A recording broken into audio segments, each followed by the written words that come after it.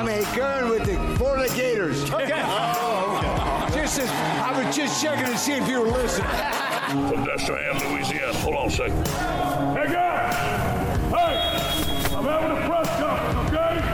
Thank you. Momentum, excitement, energy. They say all this stuff, and you know what they mean, but it doesn't describe what you mean. It's just sort of out there. You got barbecue back there, and you didn't invite me. Hurt my feelings. I was just worried about, listening to, all your guys' rap poison.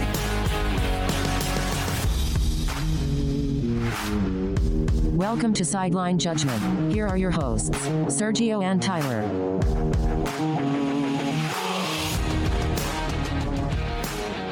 Welcome to Sideline Judgment. My name is Sergio. My name is Tyler. And today, Tyler, the Florida Gators are ranked. Yes, we are a mighty high rank, in my opinion. If I do say so myself, I agree. I for one was shocked. And I don't mean that ironically. I was actually shocked. I thought we'd get ranked. I didn't know we'd go all the way up to number 12 in the AP poll. I was expecting a 22, maybe a 24. I feel like they're trying to humble us when we go up against Kentucky next week. Humble us against Kentucky. I've never heard that phrase uttered before in my life. But alas, we will get to that. We will get to that in a bit, Tyler. We have all of week 1 to recap. We have to preview week 2 that's coming up. We, again, use our 5 wide and 2-point segments to do those. And, of course, Tyler, we're going to talk about the Florida game against Utah, and we're going to talk about the Gator game against Kentucky coming up this Saturday. But before we do any of that, Tyler, we do have to address the 12-team elephant in the room. See what I did there? Did you like what I did there? I did. Yes, because Alabama's going to win most of it. I get it. I wasn't even thinking that, but I like where Elephants. You're going, Tyler. Nice. The college football playoff is officially expanding. It is confirmed that it will expand. Now, the date in which that will happen is up in the air. They say at 2026, the latest, we will go from 4 teams in the college football playoff to 12 teams in the college football playoffs. There's some negotiation. There's still some wiggle room, I should say, to see if they approve it to going as early as 2024 or as late as 2026, which is when it would be the first year that would officially happen, because the college football playoff contract with ESPN, the television rights, expires after the 2025 playoffs. So that's why that number is being thrown out there. Really quickly, Tyler, I want to ask you your opinion and what you think on it. Just a quick rundown of the facts, right? 12 teams will be in the playoffs. The first 4, it'll be the 6th highest ranked conference champions, according to the college football playoff rankings, and then 6 at-large bids. That's for a total of 12 teams. The 6 conferences, there's no specifics, right? So it's not Power 5 champions plus an extra one. It's just the top 6 conference champions, which I personally like, but we'll get to in a bit. And then the top 4 seeds, the top 4 conference champions specifically, will receive a first-round bye. Those first-round games, the 5 seed against the 12 seed, the 6 seed against the 11 seed, and so on and so forth, will take place, Tyler, on college campuses. Praise Jesus and all the other gods, too. Choose your deity and praise and give them some allegiance, because, wow, that is in my opinion, the biggest thing to come out of this expansion. Probably the most fun thing to come out of this expansion. Just a quick recap. After that first round, we will be getting the quarterfinals at bowl games, the semifinals at bowl games, and then the national championship game, as it is in the current 4-team format, will be played at a neutral site. Tyler, it's a whole lot of information. It's the exact same proposal that we got last summer before Texas and Oklahoma going to the SEC derailed everything temporarily. What are your opinions? What are your thoughts? Okay. I didn't hear you mention this, but I believe it is also that the current proposal has them reseeding the teams after each round, which I think is ridiculous. But correct. I did forget to mention that. We're advocates of the bracket, but yes. No, keep the bracket. It just doesn't make sense. But regardless of that, a big fan of this because, again, you have to refocus yourself on recenter how we talk about college football. It's not the point of college football is not to win the national championship. It is for some teams. It is for a team that we're a fan of because they're in that bracket. this expansion doesn't make it easier for other teams to win the championship. I mean, technically it does because it allows them to actually play for it. But it's more about making a better playoff environment, better playoff games. Like Alabama's still probably gonna, get the number 1 seed and win most of these games or be in most of these championship games. It's not really about that to me.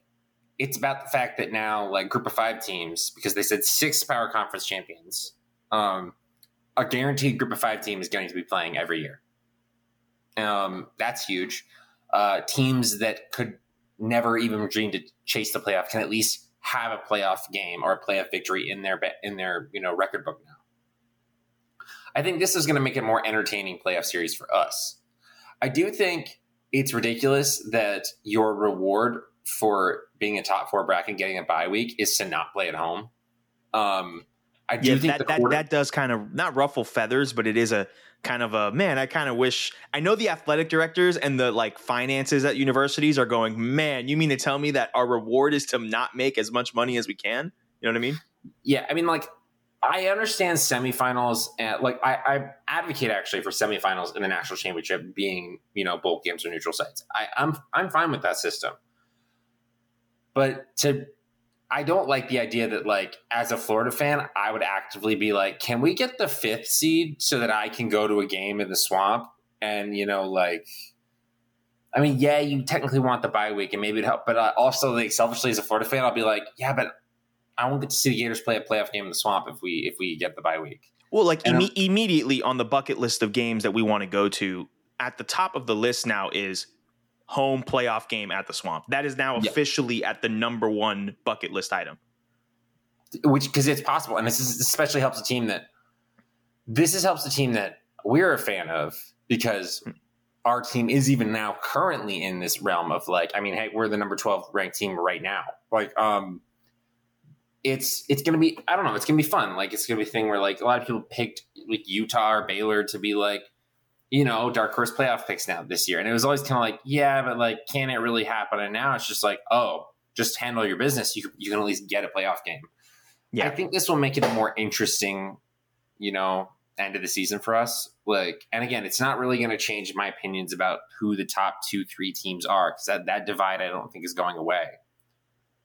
But it's going to make all those other games interesting. Yeah, because I agree with you a lot, Tyler. I really do. I want to say this. I tweeted this out on Friday when this announcement was made. I am begging you guys, begging the college football public to stop looking at the sport through the lens of the Alabamas, the Ohio States, and the Georgias. Please stop looking at and thinking everything nationwide, every level, every single team in college football has the exact same mindset and looks at the sport through the same lenses as those programs, because it's not. I have dubbed those 3 programs semi-professional football. They are operating at such a level that it is impossible for a team that is not in that category or in the tier right below, which includes us, our Gator team. We're not at that tier, but we're in that secondary tier where we could become those programs one day. The infrastructure's there, the potential is there, but we are not there yet. And what you said at the beginning of this description, Tyler, college football as a whole is not about winning the national championship.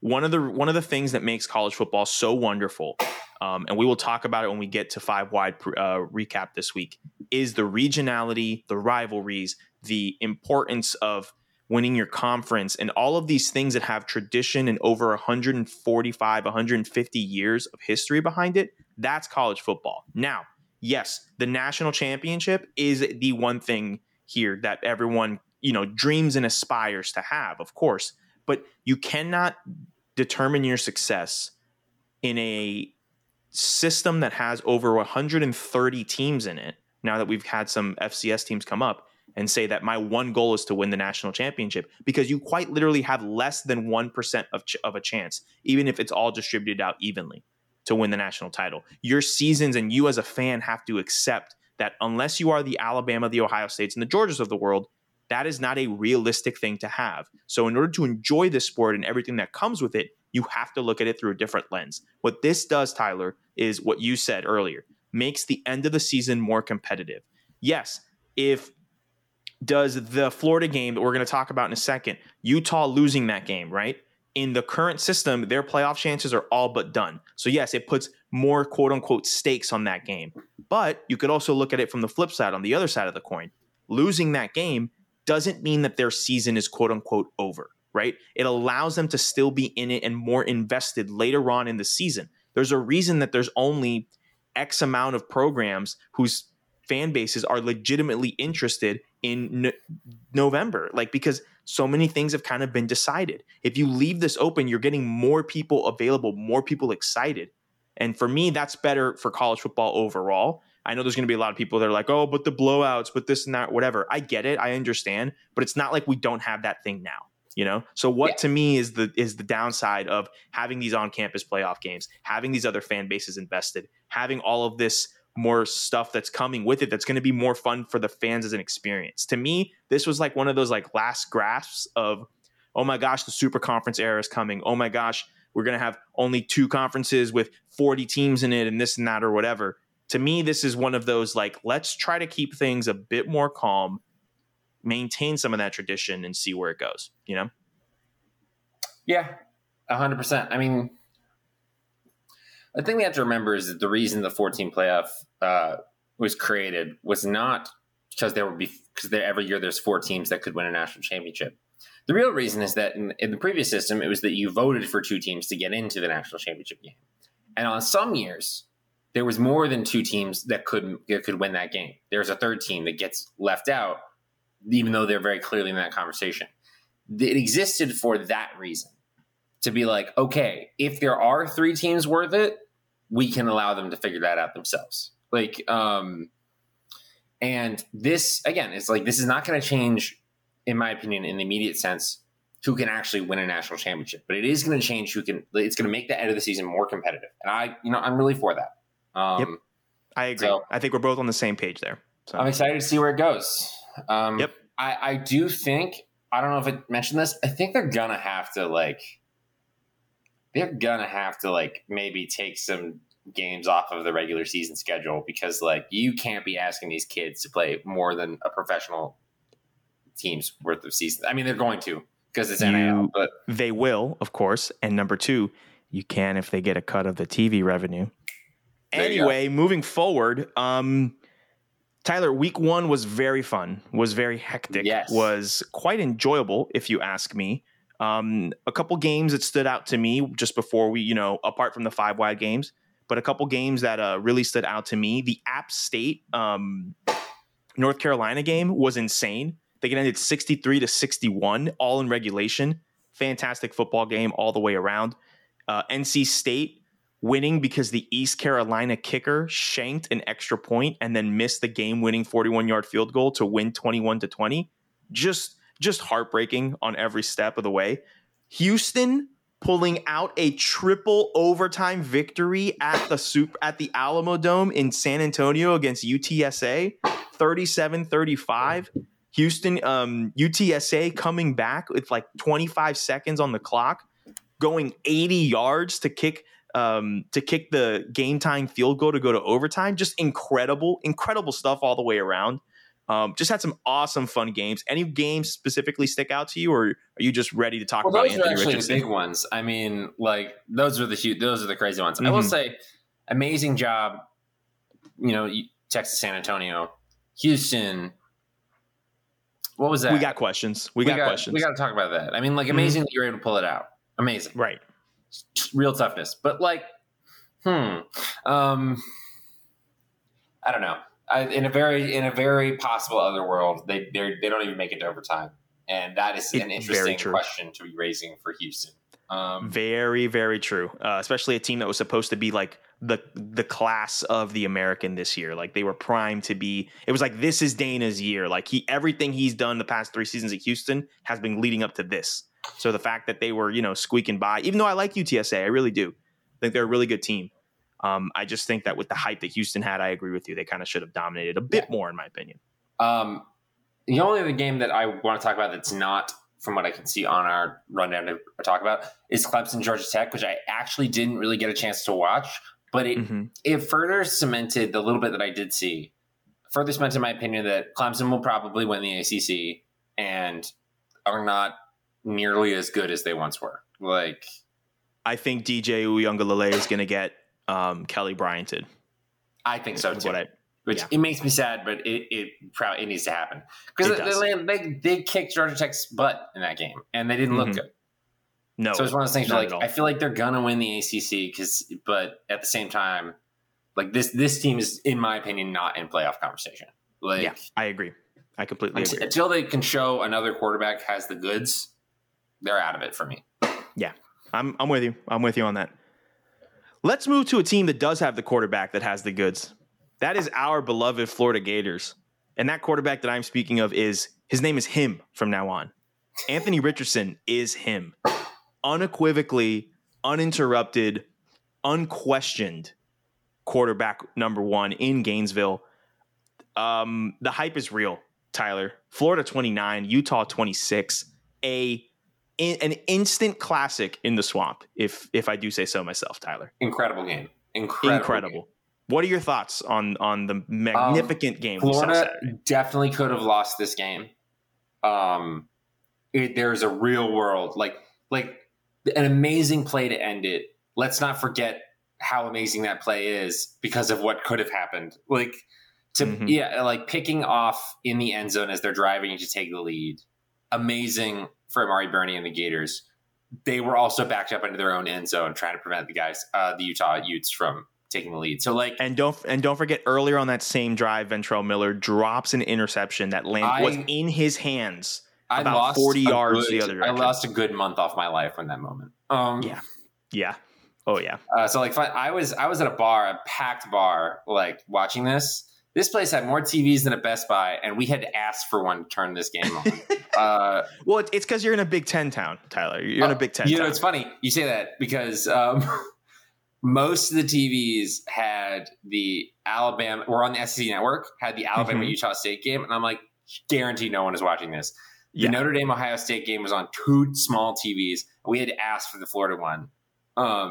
What was on the other TVs? The Real Housewives? Like, I'm confused as to what else could be on a Saturday night. I saw 4 straight TVs with the SEC network on, but it didn't seem like anyone was watching it. Oh, do you know what that is? Eventually they turned the Dodgers game on, and that I understood. Okay. Because of where I live. Like, I'll be okay with that because it's college football Saturday, but it is a Dodgers town. Yes. Regardless, funny thing. So the Utah running back, number 2, Micah Bernard, his cousin was at that bar and was watching the game. And I did not know that. Like, he was just like, yeah, I'm rooting for Utah. I don't usually, but my cousin's the running back. And like, I straight up said to him when Cameron Rising threw the interception, it's like, they should have ran it. She gave it to your cousin. And he was like, you're damn right. But incredible game. I would not be surprised if Florida has one of the best red zone offenses in the country. I was really impressed with what I saw in offense. Very good running game. Anthony Richardson, is the guy. He didn't have to throw much. When he did, it looked very competent. He had more accuracy than I saw last season. We always knew he had the arm. Seemed like he knew where he wanted to go. I will say, on credit to Utah. Utah, I think, is a good team. It's going to do very well in the Pac-12. They could have easily won this game. I was a little personally. One of my takeaways was that our defense needs to definitely learn how to wrap up. And I want to give this defense credit because there was 2 times that Utah was down in the goal line and came away with 0 points. And that's that was an offense that we could not stop in short yardage, and we stopped them on the goal line twice. But I will say it's a thing where like you're still working Billy Napier, you're still working with Grantham defensive players. And when you look at the roster that was on the field during those goal line or those red zone stops, there were a lot of young guys, including true freshman players, that were in there. So not only is it he's dealing with some of Grantham's guys kind of thing, but there's a lot of great talent on there. One of Grantham's guys, quote unquote, Ventrell Miller, in my opinion, unequivocal leader of that defense and was severely missed when he was out last year due to injury. I wonder if it would have gone differently if he was there in the middle linebacker position. But alas, a lot of those young guys, man, really nice to see, really great for recruits, stuff like that. It really does show. And it's funny because Cameron Rising is a good quarterback, and he made some great plays to I don't know how to say the tight end's name. Kuithe? I don't know. We're gonna go Kuithe because I also don't know how to say his name. It did not go unnoticed by me that almost all of Utah's passing production came specifically to their tight end on the linebackers. The secondary held its own today.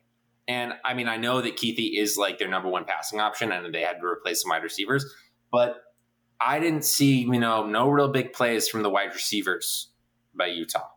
Like our corners locked it down. It shows Corey Raymond coming over from LSU shows, and also shows, which we'll mention later on, shows on the LSU side as well, how Corey Raymond leaving kind of has an impact. Young guys, former five-star players, guys like Jason Marshall out there. You're right. The secondary more than held its own. I was worried that I wasn't seeing anything from them, and I was also like, they're just not even throwing to the wide receivers. Yeah, which is, I'd be surprised. I'd be surprised if people started targeting the Florida defense, secondary, I should say, because I think they know that they're young, but they know that they're good. So they had that good reputation. Yeah, I will say this one thing: Florida jumped up to number 12. We talked about it earlier. Mm-hmm. I think that was a little too high. I do as well. I think that's a bit of an over. I was expecting like 17. Mm-hmm. 12 is interesting to me because I don't feel like we're a number 12 team in the country just yet. I just need to see more because, if I would have felt that way if we were able to lock down Utah's offense a little bit more. And I was very impressed with our offense. Not really any notes beyond things that, can get worked out. It's the first game, and to put up that showing in the first game, amazing. Anthony Richardson, take a bow. But the defense was a little a team. I could see a team getting us, if we don't learn to wrap up. I agree. I do think there was positives. Yeah. No, I agree. It is a young team, and I think there's a lot of positives. The offensive line was night and day from last season. Let's be 100% real. The running game was night and day from last year. I mean, you got Johnson with these running backs. That's why I said that I would not be surprised if Florida has one of the best red zone offenses in the country this season. Mm-hmm. Absolutely.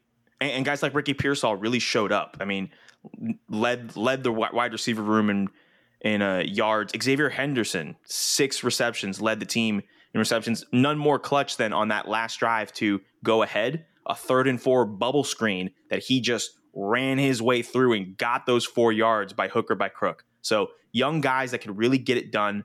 I like your take about the red zone and just the fact that rushing wise, Trevor Etienne. I'm sorry. I'm so used to saying Travis. Trevor Etienne. Oh my gosh. What a running back. Man can move. Man has the ability to get out there. Clearly, him and his brother are some generational whatever was going on with that family, man. They might be the running back version of the Townsends. Come on, man. Just incredible. It's possible. Just incredible. And then I think we should close with this and move forward. But like you said, Anthony Richardson, take a bow, young man. Just it's so refreshing. And I'm not going to be that guy that goes back and goes, can you believe Mullen this note? I've moved on. I'm not going to let these good moments bring me back to a place of just true sadness as a fan. Because I could look back and say, if only he made that change and this and that, whatever, which I do think is a bit of a revisionist history. I think there are a lot of factors going into it. That doesn't change the fact that, Todd Grantham was our defensive coordinator. Exactly. Doesn't change the fact that Ventrell Miller was out for the whole season. Doesn't change a lot of things, And I think it's just important. I loved hearing Billy talk in the post game on the sideline there. I love seeing the Swamp rocking in that first game. There are a lot of big time recruits there for the game, and just as good of an opening day performance as it could have gone, in my opinion. As good as a first game in the Billy Napier tenure as could have been. I mean, in your first game, you beat a top 10 team at home at goal line interception. You can't really ask for much more as a fan. Billy Napier's era is off to a hot start. Let's hope we can keep it going against next week against Kentucky. But I mean, I've got some things that I want this team to be better, but it's all stuff that is very apparent to me. Like, oh, it's his first year, Billy Napier's first year with a new team with a lot of young guys. Like, it's things that are going to have to get sorted out. And, but I believe in the potential of this team. I don't want to play the game because I don't want to take up the time. But next week, depending on what happens in the Kentucky game, we might have to replay the game with the Gators. I just want to point that out, Tyler. Okay. Yeah. Let's move forward. Week 1, 5 wide. Let's talk about these games quickly. West Virginia 31, Pittsburgh 38. It kicked off the regular season Thursday night. The backyard brawl was back. I have never been happier watching a football game that the Gators didn't overwhelmingly bring me joy. I've been the happiest moments in my college football fandom have been the Ole Miss game from 2015, when we went to the Auburn game in 2019, the Tennessee games that I experienced at home, you know, the Georgia win that one year we weren't supposed to win, and Treon Harris, you know, whatever, that kind of stuff. Those were my favorite moments. This might have been the happiest I was with a non-Florida Gator moment. Watching this game was so much fun. Did you see the post-game interview with Scott Van Pelt that the Pittsburgh coach had, Tyler? No, I didn't. I need you to look it up. Listeners, if you haven't seen it, I need you to look it up. He straight up on Scott Van Pelt was like, you know, ESPN, you guys, the media was saying that, you know, this was going to be a 75% West Virginia crowd, which wasn't true. And it was also they were like, oh no, yeah, and you guys counted us, basically us against the worlding Scott Van Pelt, and Scott Van Pelt had to be like, yeah, man, I don't know anything about that stuff. I just want to know how you're feeling after the game. And he kind of really took the opportunity to hammer down this narrative, and I just thought it was peak petty rivalry. This was every single person involved in this game. It was their first backyard brawl. And they definitely all read the memo. They definitely got the email that said how big of a deal it was. And it really felt like it. That crowd was incredible. The game lived up to it. It did. So it was so awesome. There are some moments. I mean, West Virginia and Pittsburgh both looked like they could have taken it at some point, but I don't know. This is why you watch college football. Games like this. Absolutely. And then the way it ended with the JT Daniels throwing a really good pass, and then the Pitt wide receiver, or West Virginia wide receiver, whose name is escaping me. Who'd been killing it all night. Who had been killing it the whole night. And then on the next drive, when he was trying to get them back into it, had a couple of really good plays. He's a good player, just hadn't made a mistake. The ball goes through his hands, hits him on the helmet, bounces up in the air. The Pitt defensive back grabs it and takes it all the way back for a touchdown. The stadium erupted, and that was the last score. It was the perfect way to have the game-winning touchdown in the backyard brawl. I'm so excited for next year when they play that game in Morgantown. Just chef's kiss. I'm so happy with it, Tyler, that I'm not even mad that I lost this pick. You picked Pittsburgh, and I went with West Virginia. I'm just happy you get the point with your heart, not your head. You know what? I also may or may not have allegedly. Actually, no, I don't allegedly. I was in Virginia. It's legal. I placed a West Virginia plus 7.5 bet, and that half point came in just the clutchest ways. So I'm happy with it, man. I'll take this one. I will take this. A game that went in a much different direction than the one we just talked about. Oregon took on Georgia, and to call it a football game might be a little bit generous to Oregon. Because I thought this was a joint practice scrimmage. Joint practices? Yeah. Like the training camp, NFL training camp, joint practices? Yeah, like a Hard Knocks thing. Georgia won this contest 49-3. It was in Atlanta, so it was a de facto home game for the Dogs. Bo Nix gonna Bo Nix, I guess. Is that what I have to say? Well, I love how it's just Bo Nix is going to a weaker conference with on a weaker team and is going up against the previous national champions. He will do better than he did at Auburn. No. He did worse, markedly. Yeah. I mean, I here's one thing. Stetson Bennett looked good this game. He did. I will say this. He did look good, but he did not look good enough for me to say I was wrong about Stetson Bennett. I still believe that in that quarterback room with Stetson Bennett and JT Daniels is the better quarterback. I would love to read the book that goes into what happened that Kirby Smart didn't pick JT Daniels as a starter. It's not a matter of Stetson Bennett. It's not a matter of Georgia won because Stetson Bennett was so good. No. Georgia won a national championship in spite of having Stetson Bennett at quarterback. And I will continue to die on that hill. That is fair. I'm not saying you shouldn't. I will note that Georgia scored every single time they got the football in this game.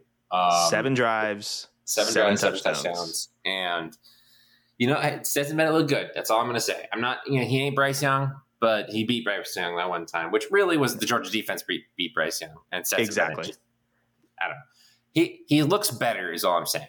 There is a skill to legitimately game managing. Like, I'm not saying that's making he made some big time throws. He made some big time throws. He did.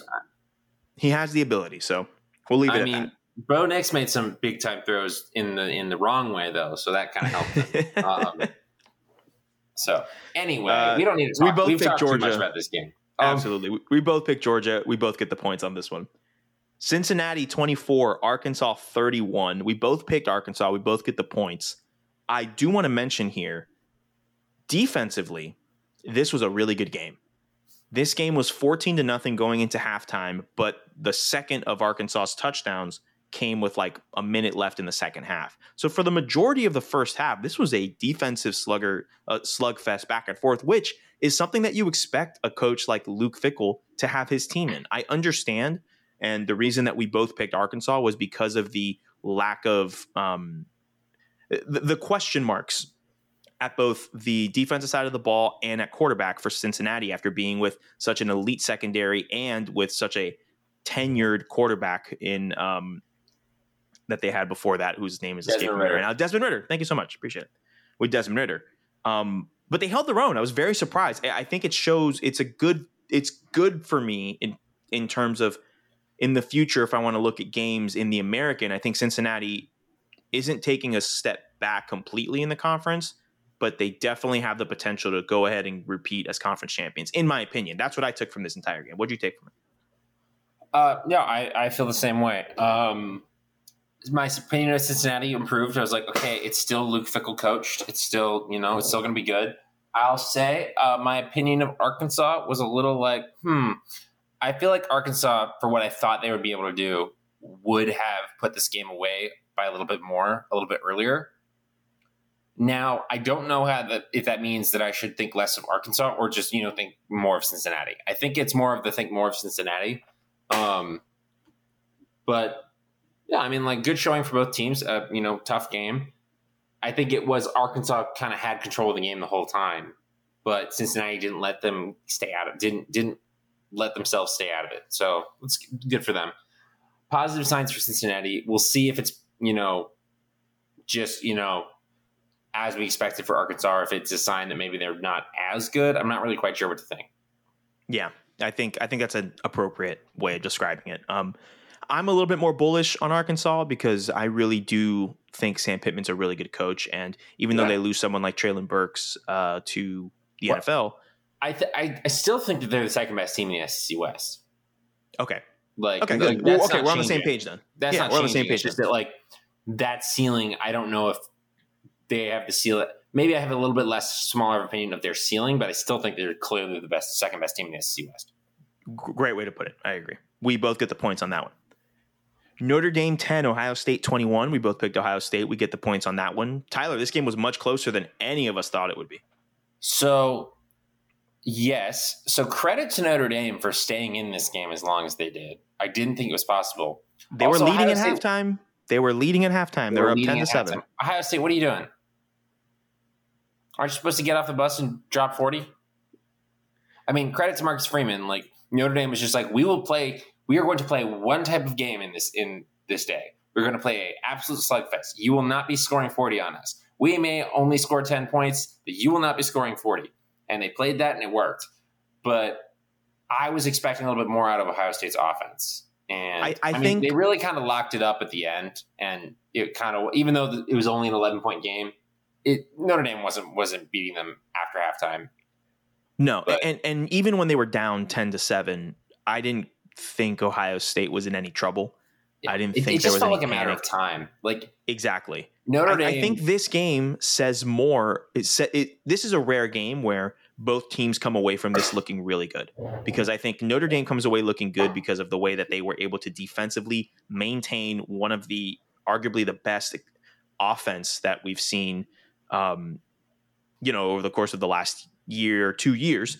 But then also Ohio State was able to say, okay, someone figured us out. That's fine. We're perfect. We're going to get got one time.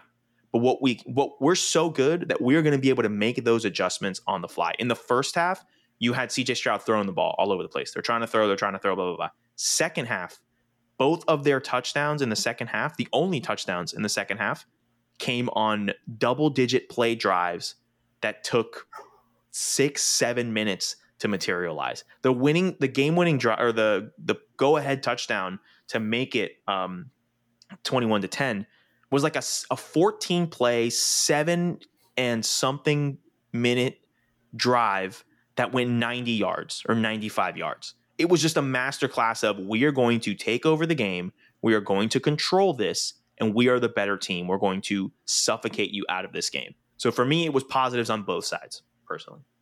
Yeah, I mean, I thought Notre Dame was going to get smoked, and they didn't get smoked in the way that I thought they were going to get smoked. Yep, it was a 17.5-point line, and they did not lose by that. I mean, my only thing is that, like, yes, I just want to find. I think Ohio State having such low production was a product of Notre Dame deciding that they were going to play them one way and forcing them to play that way. Mm-hmm. I want to be again. It's week 1. I want to see if this is the one, the exception. They played a really good team and they had to play outside their box, or if I should be worried that CJ Stroud, isn't taking that step that I want him to. Yeah, I would lean on the former, but I agree with you. I think time will tell. I think it is the former, but it's been one game, so I want to see if this becomes a pattern. Yeah, agreed. And then finally, to wrap up 5 wide, FSU 24, LSU 23. This game took place on Sunday. I was at a family function. Tyler was texting me some updates on this. Tyler, why don't you tell us how this game wrapped up at the end? It is actually a genuine miracle that LSU only lost this game by 1 point. I mean, I don't mean to say that FSU looks great, because I don't think they look great, but FSU was running circles around LSU in this game.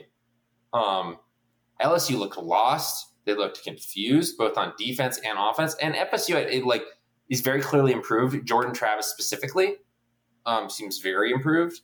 I mean, this is not a team that I'm going to pick to win the ACC just yet, because I don't know what they're going to do going up against a Clemson defense or even a Pitt offense. But they were so clearly better than LSU. It is a miracle LSU was in the position they were in. Jaden Daniels was running for his life. He was running for his life. And I would never think that Jaden Daniels would look worse on LSU than he did at Arizona State, considering the caliber is of an athletes. Incredible statement that you just made. Wow. Jaden Daniels looked like a detractor to his offense. And I'm not saying he's a plus, but he had never been a detractor at Arizona State from what I can remember. I mean, the offense was anemic. They couldn't get their best receiver involved at all. Maybe that is Jaden Daniels' fault. I mean, it's also Brian Kelly offense, so I don't know what to think about that. I mean, credit to LSU for getting that final touchdown. It was absolutely hilarious to see the extra point get blocked. As a Florida fan and as someone who picked LSU, I wanted LSU to win in this game. I can't deny that I laughed my butt off. When the kick got blocked. Listen, I'll never cheer for Florida State. Full stop. I will never cheer for Florida State. But if there's ever a moment when I'm like, okay, I'm all right with FSU winning this game, it is with LSU in the same offseason that they overlooked Billy Napier, and then Billy Napier goes and gets hired by our beloved Florida Gators. LSU goes out and gets arguably one of the most polarizing coaches in college football in Brian Kelly. And they lose because at the last second, with time already expired, they get an extra point blocked. And then in the aftermath of all of this, LSU's best player decides to take off all mention of LSU from his social media. And Brian Kelly is openly throwing players under the bus in the press conference. Sign me up. Game one. Game one. And Tyler, the crazy thing is they haven't even played a game at Death Valley. This game was in New Orleans. They haven't even had a home game, and Brian Kelly's already throwing people under the bus. That's the thing. It took LSU's fan base exactly one game to all come to the conclusion that, one, they were silly for passing over Billy Napier. Two, more importantly, in my opinion, they were silly for hiring Brian Kelly at all. Like, hiring Brian Kelly is divorced in my mind from the passing that Billy Napier thing. Like, it's not. See, yes, I think they are intrinsically tied in my brain. Well, yes, because you do not hire Brian Kelly unless you pass on. Because remember, Florida hired Billy Napier after LSU hired Brian Kelly. So Napier wanted the LSU job. Let's keep it real. He wanted the LSU job. Well, my thing is that, like, it's not just passing up on Billy Napier is bad enough. You didn't have to go get Brian Kelly. That's true. You chose to. True. You chose to go get Brian Kelly. Yeah. Even if Billy Napier wasn't on the board, I don't think hiring Brian Kelly was the answer. Agreed.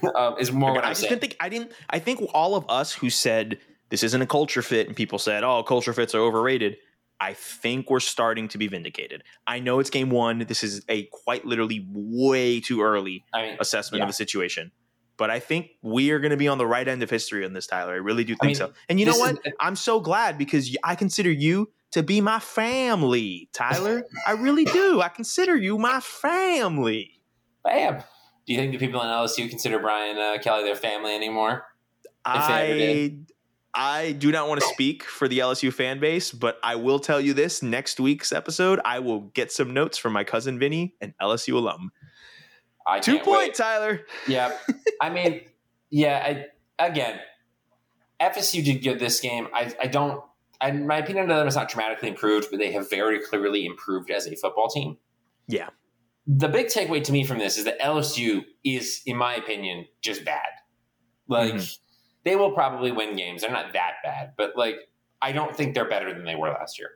Can you believe that at this point, I'm not as concerned about either game, but I will say I am more concerned about the Florida State game being played in Tallahassee on a Friday night than I am with the LSU game. Like, isn't it 6 months ago, if I told you that? I wouldn't have understood that. Exactly. I still don't. I'm grappling with it as we speak. I'm working through those emotions. A whole season ago before we even get to I really do. Tyler, quickly, our 2 points for this week. You picked Oregon State to beat Boise State. You were vindicated very early in this game. Jonathan Smith for the win. Jonathan Smith for the win, man. We've been on that Jonathan Smith train for a while. I'm so glad that this is happening. Job. Oregon State 34, Boise State 17. And then I picked Louisville to beat Syracuse. And oh boy, was I wrong. Syracuse, Dino Babers coaching for his job, 31-7. Scott Satterfield. What's going on, my man? What's going on in Louisville? They got UCF. I think they got UCF in the bounce house. I'm going to check that while you go ahead, Tyler, and make fun of Louisville. This is just further proof that if you ever get the App State job, you should never leave it. Like, that's a bar. That is a bar and a half. This man had everything lined up for him at the App State job, and he went to how do you go to Louisville after who what was the coach that was there? That was Petrino. Petrino, yeah, Bobby Petrino. Bobby Petrino. And somehow you don't improve the team. Come on, man. Yikes. Yeah, Louisville this Friday is going to UCF. They're playing at the Bounce House. It's a Friday night kickoff, 7:30 on ESPN2. UCF is a 6.5 point favorite. Oh boy. Yikes. Tyler, that brings our score from last week and our score to date. You are up 6-3. Congratulations, my brother. Congratulations. Feels you are good. up 6-3. Feels good to double your score. I just want you to realize it's a marathon. It's not a sprint. Okay, let's calm down. I think I have always been behind you at the beginning of each season. So you do. Yeah, I guess you do. Tyler, before we get into week 2 5 wide, the Gators are taking on Kentucky. 7 o'clock kickoff on ESPN. It's another night game in the Swamp. I read somewhere that I think there's like less than 1,000 tickets left. Less than 1,000 tickets available. So man, I love this might have similar energy to the Utah game. And for those who have never experienced I should rephrase this because for the longest time, the Kentucky game was always a given W. And until Dan Mullen lost at home, since that game, it has been one of those, okay, I'm a little worried about Kentucky. And that is once again what is happening here. What are you looking for? What do you think will happen in this Kentucky game that is hopefully another raucous environment like it was last week? So we joked about last episode about how we actually wanted the home game, the ideal environment for the Utah game in our mind going before it would have been a noon game because the temperature would have played to the home team's advantage. It did actually play to our advantage, just not as much given that it was a night game. This is a game that I'm actually very happy is a night game because you need that environment in this situation. Home field advantage is going to be huge for us. It always is, but it's going to be huge in this game. I think from what I'm hearing is that Kentucky's had a lot of running backs suspended. They've had a lot of running backs get injured. That's Kentucky's whole thing.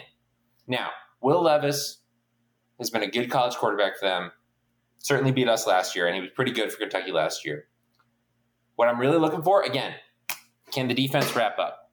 Can we wrap up? Because we can't be letting these Kentucky running backs gaining extra yards. That is going to kill us. That is going to be what does this team in if they lose this game.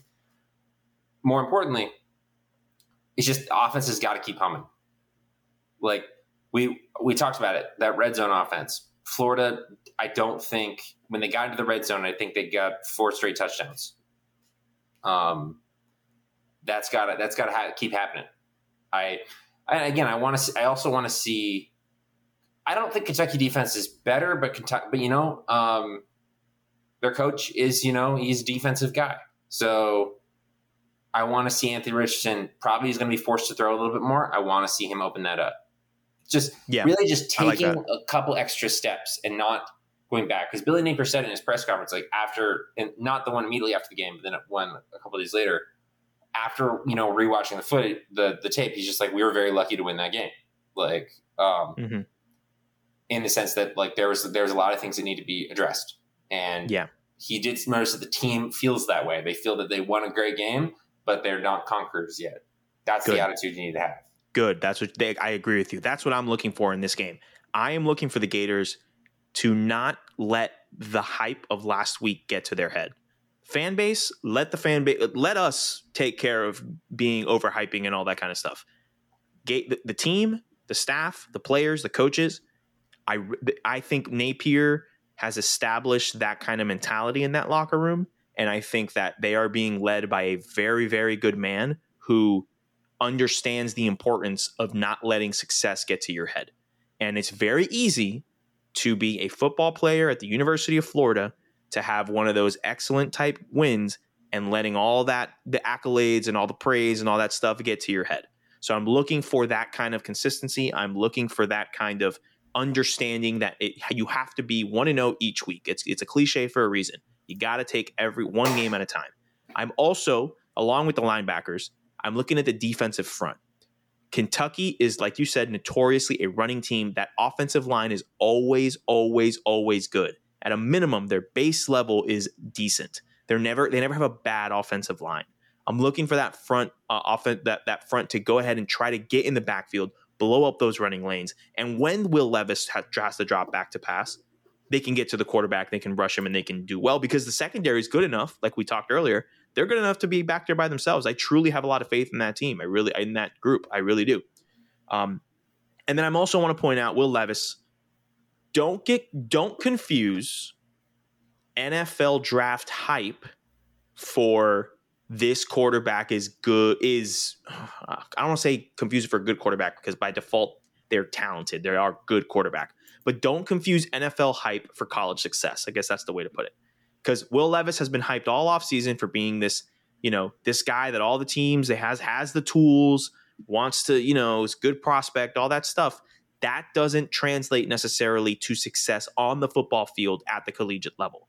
And I think that if the Gators allow for that hype to seep in and let him kind of get hot and get cooking, it could be a problem for them, especially with a young defense and or a defense just isn't up to par talent-wise with what we could get in the future given Billy Napier's track record with recruiting so far.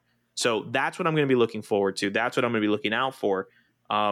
And then, the offense, like you said, get them moving, get them humming. I love the run game. I would like some more consistency in terms of practicality with Billy Napier's play calling. At times in the Utah game, there were some calls where I said, I don't know if I would have called that. But then again, I'm not a football coach, and so he knows more about football than I'll ever forget. But I would like to feel more comfortable with the play calling as a fan throughout the rest of the game. That's my opinion. Yeah. Well, we'll see. Again, it's the first game, and that's usually a cupcake. And now the second game, so it's a big SEC against really physical teams at home at night, which is helpful. And I'm very glad that Gators were lucky enough to get to those environments, and the fan base seems to be supporting it. Yeah. But these are tough 2 ways to start the season, start your career at Florida. And if you can go 2-0, that's huge.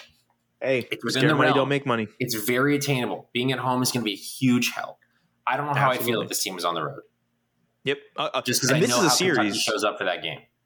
And this is a series where the home field advantage, this might be one of the most home field advantage is so important games in the SEC, given the series wise. Like playing at Kroger Field is tough, man.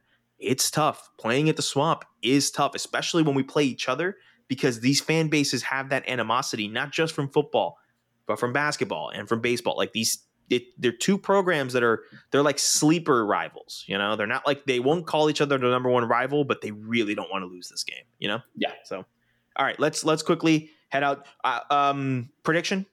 Do you think? I think Florida wins. I do think Florida wins. I think being at home at night, what I saw with the team last week, I think Florida can win this game because I don't think Kentucky is as good as Utah.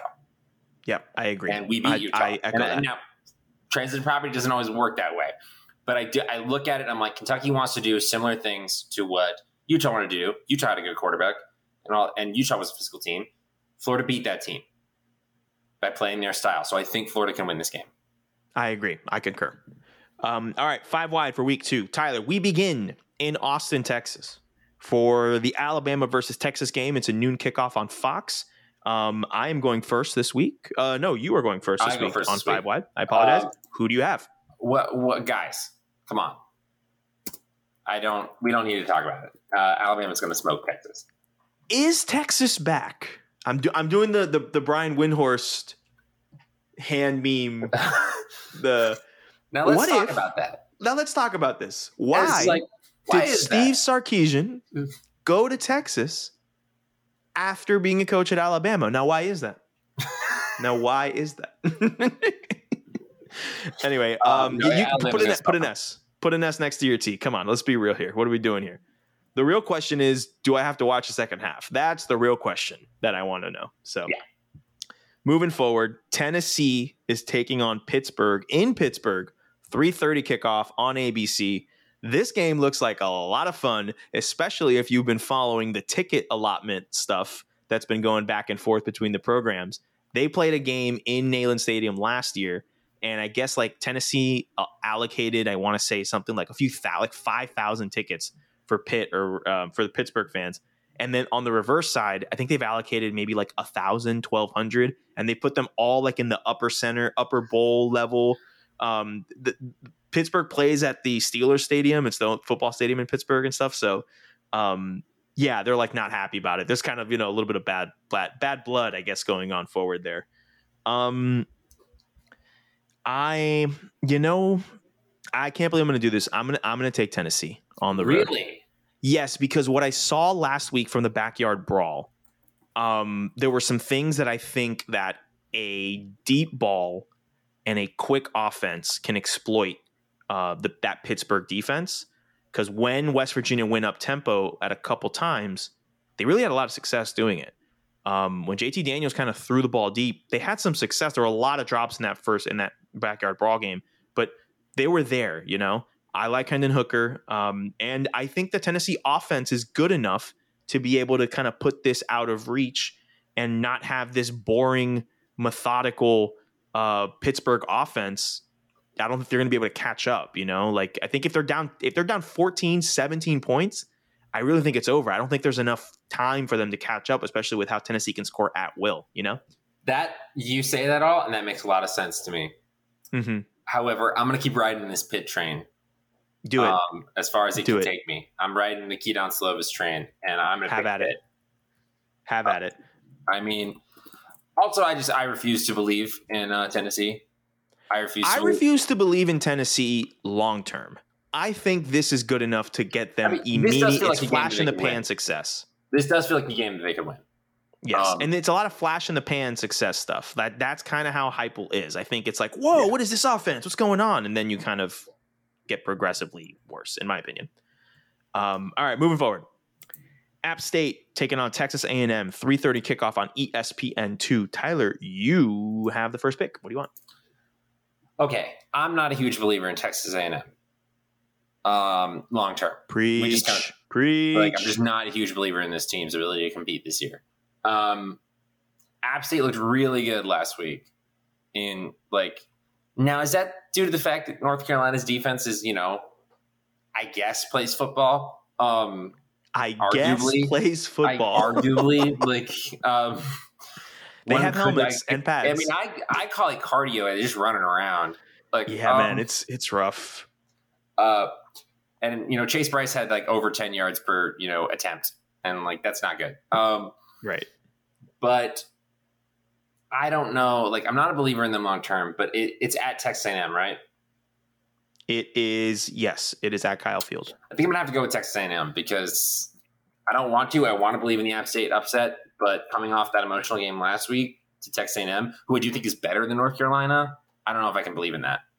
I'm with you. I hear that. I'm going to take Texas A&M as well, and I'm going to take it because I really want to push the narrative that App State is the best 0-2 team in the country. That'd be fun. Because I really do like App State. I liked what I saw in that North Carolina game. They got a lot of gut, a lot of grit. I hope I'm wrong here, and I hope we get a massive upset. I think A&M, while I'm not a believer long-term and not a believer in terms of A&M being one of the top teams or, being able to compete in the SEC West kind of thing, I do think that they got better talent and good enough to beat App State in that sense. So I'll take them there. Tyler, this is your game. Iowa State taking on Iowa, 4:00 kickoff with the Big Ten Network. Cyhawk is coming in. Now I get the first pick, right? I gotta watch this game. You have to, of course. It's. I'm sure every home in Los Angeles gets the Big Ten Network included for free, right? I'm sure of it. Of course. You pick. I go first here. Yeah, you pick first. This is one of those I don't need any information to make the pick. We gotta draw battle lines here. I'll take Iowa. I know you. I'll take Iowa for the pod, for the content, Tyler. For the content, I will take Iowa. For the content. Even though this is arguably the worst offense in the country because they scored 7 points last week on a field goal and 2 safeties against an FCS team. They also punted 8 times. Just peak Iowa, man. Just peak Iowa. Look, solely for the narrative, the bit, the content, the sake of our history, will I pick Iowa State? Because even though the fact that Iowa did only scored 7 points on a field goal and 2 safeties, that has not stopped them from winning this game before. Very true. But I will take Iowa State because those are my boy. Matt Campbell's my boy, and I have to believe in them, even though they have vindicated me a lot, but not in this game. No, not in this one. But I'm gonna keep believing. I will say, if there's ever a year where this game goes your way, I think this might be it. What's that classic thing where it's the year after they really needed it, it shows up? Yeah. This is a classic thing with rivalry games. It's the next year, the year after when it was all supposed to work out. That's when you beat your rival. Happens all the time. Yeah. Last one on the 5 wide, Tyler. Baylor taking on BYU. Baylor's ranked 9th. BYU's ranked 12th. 10:15 kick on ESPN. This is a prime time game being put in the Pac-12 after dark slot, and I absolutely love this for us. Tyler, you get to pick first. Who do you got? Man, right? I don't know what to think. They both had blowout wins against bad teams in week 1. So again, they both have really good coaches. Both do have really good coaches. Gosh, I don't know what to pick here because I could see both of these teams winning. I think I am going to have to go with. I think I'm going to have to go with Baylor on this one because I really like Dave Aranda. I like that defense. Baylor was so close to the playoff last year. I think I'm going to go with Baylor. Does me telling you that this game is being played in Salt Lake City change your mind? No, because I already said it. Okay, perfect. I was not paying attention. I'm a bad friend. I'm so sorry. I will be taking BYU. Good This to is, I think Baylor's the better team overall. But I BYU is not an easy place to play. So no, it is not. No, it is not. We joked about this before. They pack their stadium all the time, and those fans are loud and raucous. And the craziest part about it is that they're all sober. So they're doing all this crazy stuff without any influence of alcohol in them, which I respect. I commend. All right, 2 points. Ooh, okay. My 2 point. I go first. So there's 2 games I want to pick. okay, One of them is one of the last games to kick off this week, and one of them is one of the first games to kick off this week. I think what I'm going to have to do is go with one of the first games to kick off out of a pure emotional play, out of something that I believe will happen, and out of goodwill to a group of friends of mine that attended a certain directional school. Let me remind everyone that it is a directional university school, not the flagship university of the great state of Florida. Okay, not that one, not the team that beats top 10 teams in their own home when they come in all hyped up and immediately skyrocket into the top 15 of the AP ranking. Not that one, but UCF. I will be taking UCF over Louisville at home on Friday night. The game kicks off at 7:30 Eastern. It is on ESPN2. UCF is a 6.5-point favorite. They played last week on Thursday against, a nobody. And John Rice Plumlee looked pretty decent. I'm not going to lie. Granted, it was against, lower competition. But I am excited to see what he does to this Louisville defense. Louisville could what? be considered lower competition. Shots fired, ladies and gentlemen. So that's my pick. Tyler, I'm going to assume you're going to pick the game that I wasn't going to pick. I'm hoping. It's got you energy written all over it. So. Are you talking about the Mississippi State-Arizona game? I'm not talking about that game. I'm trying to figure out what game you're talking about. The game right before that. Oh, see, there it is. I had an SEC pick, but I think I might go with this one. Give me a second as I talk through this because podcasting is visual medium. Of course it is. You know what? Yeah, I'm going to stick with what's working for me. I'm not going to do my previous pick, and I actually really like this game. So the Oregon State Beavers are playing the Fresno State Bulldogs. And that might not sound like an interesting game, but both those teams are 1-0, and Fresno State ain't no slouch. Jake Haener is still there. And he threw for almost 400 yards last week. But I can't doubt Jonathan Smith, so I'm going to go with the Oregon State over the Fresno State Bulldogs. My guy. I know you so well. I'm so proud of myself. That was the play I would have made, to be honest. That was the play I would have made. It would have been a good one. It would have been a good one to make. I wanted to go Kansas State over Missouri. Okay, I almost went, Tyler, and I kid you not, I almost went, I'm pulling it up here, Kansas over West Virginia. Wow. Almost, but I did not, and I was That's smart. probably very smart that you didn't do that. It was genius of me not doing that. All right, recapping 5 wide. We got Bama taking on Texas at noon on Fox. We both have Bama. Tennessee taking on Pittsburgh at 3:30 on ABC. I have Tennessee. Tyler has Pittsburgh. App State taking on Texas A&M at 3:30 on ESPN2. We both have the Aggies. Cyhawk, Iowa State taking on Iowa, 4 o'clock on the Big Ten Network. Tyler has his beloved Iowa State Cyclones, and I begrudgingly have the worst offense in college football in the Iowa Hawkeyes. They'll still probably win. Just saying. And then Baylor takes on BYU in a battle of top 15 ranked teams. 10:15 kickoff Eastern on ESPN. Tyler has Baylor. I have BYU. And our 2 points for this week are UCF over Louisville for myself. That is a Friday night kickoff, 7:30 on ESPN2. And Tyler has the Oregon State Beavers beating Fresno State on the road, 10:30 Eastern kickoff, Saturday night on CBS Sports Network. Tyler, that's going to wrap it up for this episode of Sideline Judgment. Do you have any other things you want to hit before we call it a night? I mean, college football's back, so I mean, I'm personally very happy. I fell straight back into the podcast. Like, I'd listened to a couple, and then like after Saturday, I was just like, well, I will be listening to all of the recap podcasts because I'm fully back in, and there is a deficit of college football content out here on the West Coast. Oh yes, yeah. You're not inundated by the SEC and ACC networks at all times like I am down here. Did you see, by the way, that like UCLA had like one of the worst attendances like ever? They like they said it was like 21,000, and someone tweeted the picture, and I can guarantee you, I have seen bigger crowds at South Florida high school football games. Can guarantee. I don't doubt it. Yeah, I'm not even joking. Like I've been to high school football games that have had bigger crowds than what was at the Rose Bowl on Saturday. So. Man, I just can't believe these people have the Rose Bowl and just refuse to go to it. And in fairness, I know, right? Here to be completely fair with you, it's hot in LA right now. I believe you. It is 109 outside right now in the Valley. So did you see the San Diego State University brand new stadium that they have down there in San Diego? And it was like 102 degrees, and there's absolutely zero shade and coverage in that stadium. So it looked like it was empty.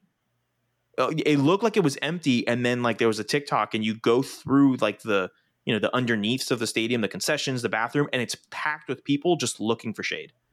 It was like inhumane condition. I don't know how you build a stadium in Southern California and don't have like shade and cover for it. That's the thing. I tend, as growing up in like the humid heat that is Florida, I tend to think when people think it's hot out here, they're over exaggerating, because I'm just like, guys, it's not that hot. It's hot. This is the hottest part of the year. My AC is currently set to 69 degrees, and it is 82 degrees in this apartment. Not because the AC isn't working. Nice. It is trying its hardest, and it's not going well. I'm hoping that you can get that fixed for your own health and safety. I'm currently, if you look closely, I'm like sweating a little bit. We're gonna call it this episode, so you can go get some water and maybe get some AC. We'll be back next week, recapping what happened to week 2, previewing what happened to week 3. Anything else you want to say, or we good to sign off, my friend? I'm good. I mean, I'm just happy college football's back. I have to reiterate that, like, I went to go see this game at like a packed bar that the Florida game at a packed bar that like nobody was watching the game at. So we had to change it. Afterwards, I sat in my car and was on Twitter for like an hour because I was just so like, I wanted to be in Gainesville and like experience it. I love it. I yelled when the interception happened, and my mom goes, my mom was like, please stop. And Raul stepped up, because I was with my mom and Raul last week. Raul stepped up and was like, I mean, like, did you see what happened? He was like, a moment to scream. Yeah. He was like, can you blame him? And my mom was like, no, okay, you're good. Yeah, like me, I'm sure that me and Lucas, my gay friend from college that I was singing it with, were probably given looks because we yelled openly in the bar. And like, I was just looking at the TV, so I couldn't like focus on anything else. Like, I'm sure we were getting looks. Oh yeah, I'm sure. Well, Tyler, I hope that no one gets looks while they're listening to this podcast as part of their college football consumption. We'll be back next week, previewing week 3, reviewing week 2, and updating you on all the news in the college football world. With all that being said, Tyler, this has been another episode of Sideline Judgment. My name is Sergio. My name is Tyler. We are not biased, Tyler, but go Gators. Go Gators. Anthony Richardson for Heisman.